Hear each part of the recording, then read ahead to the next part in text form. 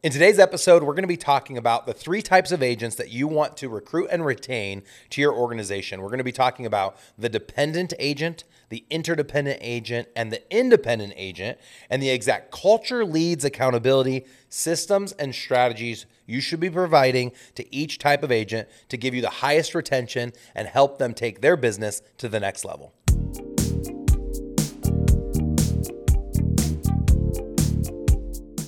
Hi, I'm Jeff Cohn, host of the Team Building Podcast, where we interview top team leaders, broker owners, and thought leaders from across the country.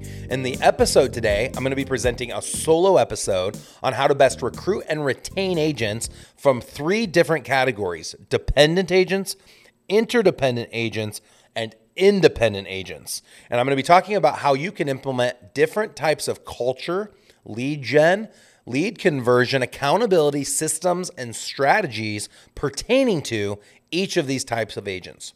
So let's get started. When I launched our real estate team back in 2011, that went from 70 to over 700 sales in 6 years, we were looking for dependent agents. At that point in my career, I was an interdependent agent, and I had no idea that independent agents might exist.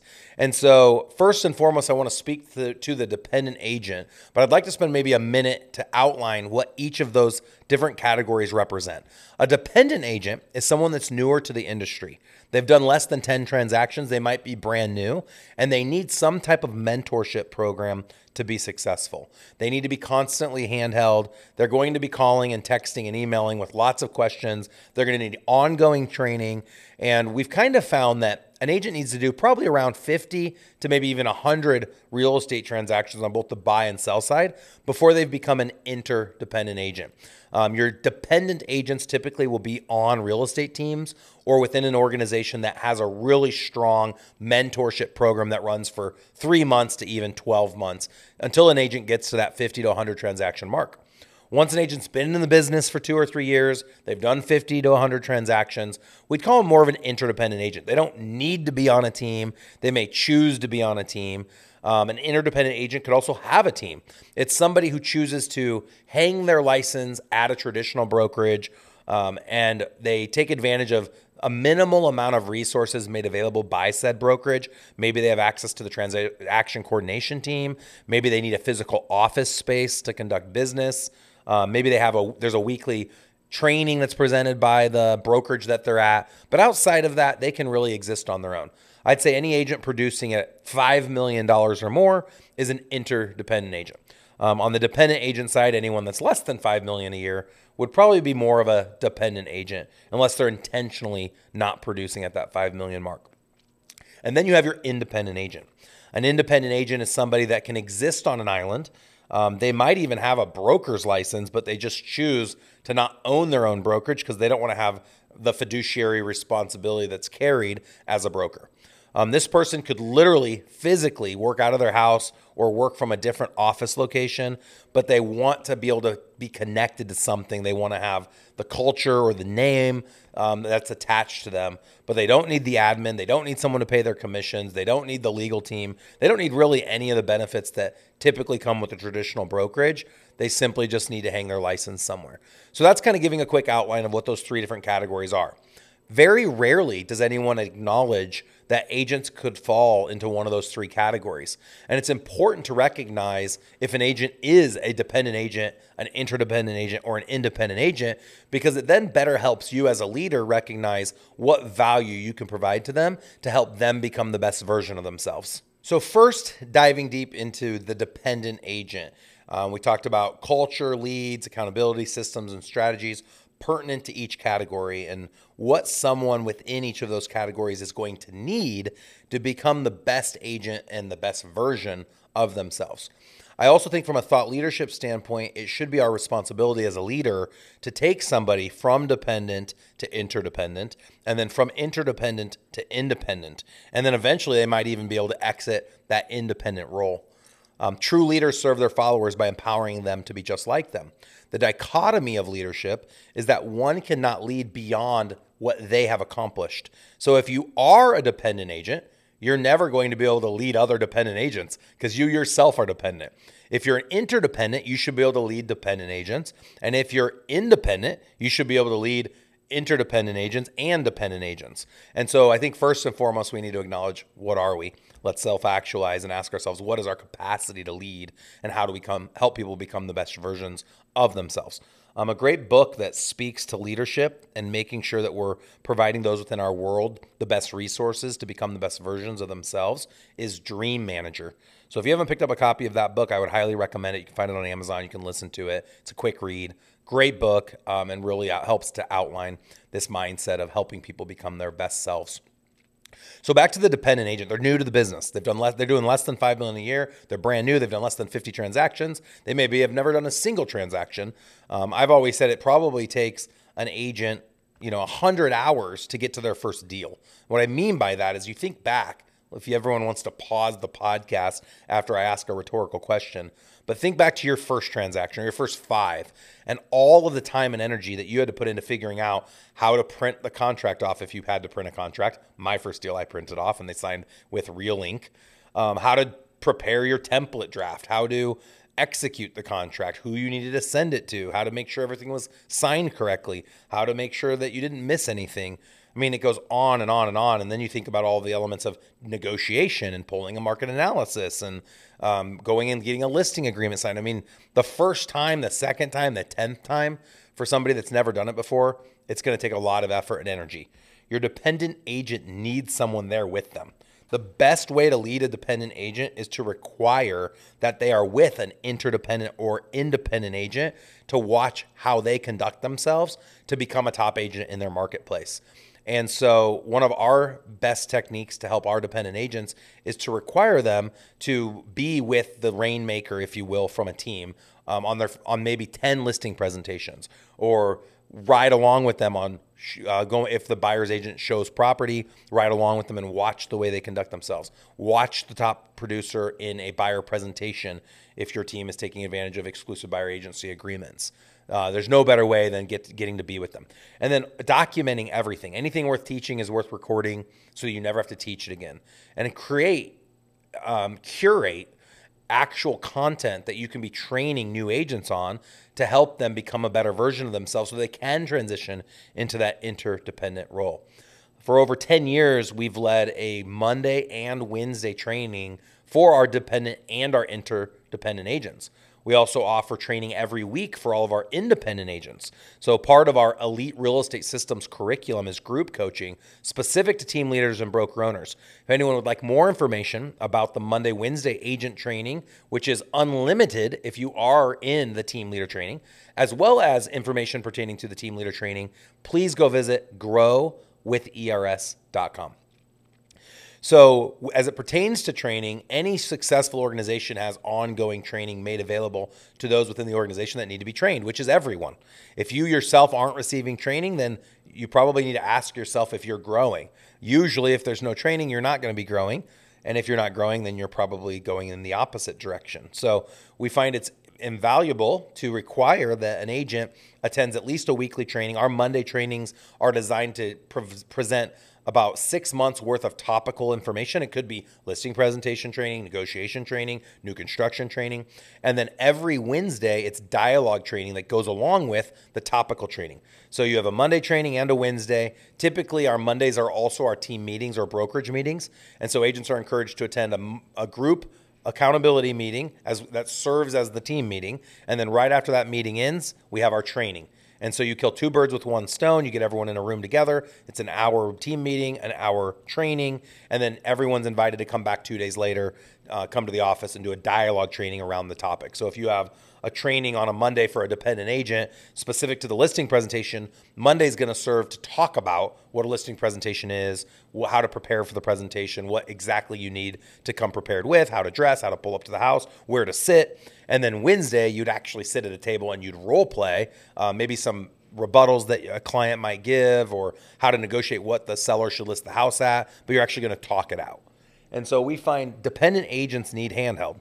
They need help. They need support. Expect it. Don't complain about it. It should be part of your business. If you're choosing to attract dependent agents, you need to have a platform to train them. Secondly, you need a platform to hold them accountable. not only are we training, are we holding them accountable to those trainings? Are we holding them accountable to their KPIs, key performance indicators, so that they're performing at the very highest level? And then thirdly, are we providing them the systems and processes to perform at the highest level? Are we buying them and paying for the best CRM platform in Boomtown or KV Core? Are we providing them the best website solutions? Are we providing them the best leads for a dependent agent? See, dependent agents should work leads that they have no relationship with, in our opinion. They should be working the leads like a Boomtown paid lead, for example, versus a Zillow lead that asks to see a home. We would think an interdependent agent is going to be better suited for that lead. And then if I'm going to refer out my own personal friends and family, they're probably going to go to an interdependent or even independent agent, because I want to make sure that my friend or family is getting the exact treatment they'd get if they were working with me. I'm not giving that lead to a dependent agent that's done less than 50 deals. So there's lots of ways to serve our dependent agents. We talked about training, accountability, systems, processes. We talked about mentorship and creating a true expectation of helping this person become their best self. So next, it's interdependent. If you are independent and you own a brokerage or a large team and you're training people to build teams within your organization, you can serve an interdependent agent. Most interdependent agents will want to have a real estate team, or at least run what I would say is called the Navy SEAL team, where the interdependent agent has one full-time transaction coordinator. They might have a sign runner, they might have a showing assistant, they might have a buyer coordinator, listing coordinator, but it's really up to each individual. And some people don't want to have to hassle with managing any of those things.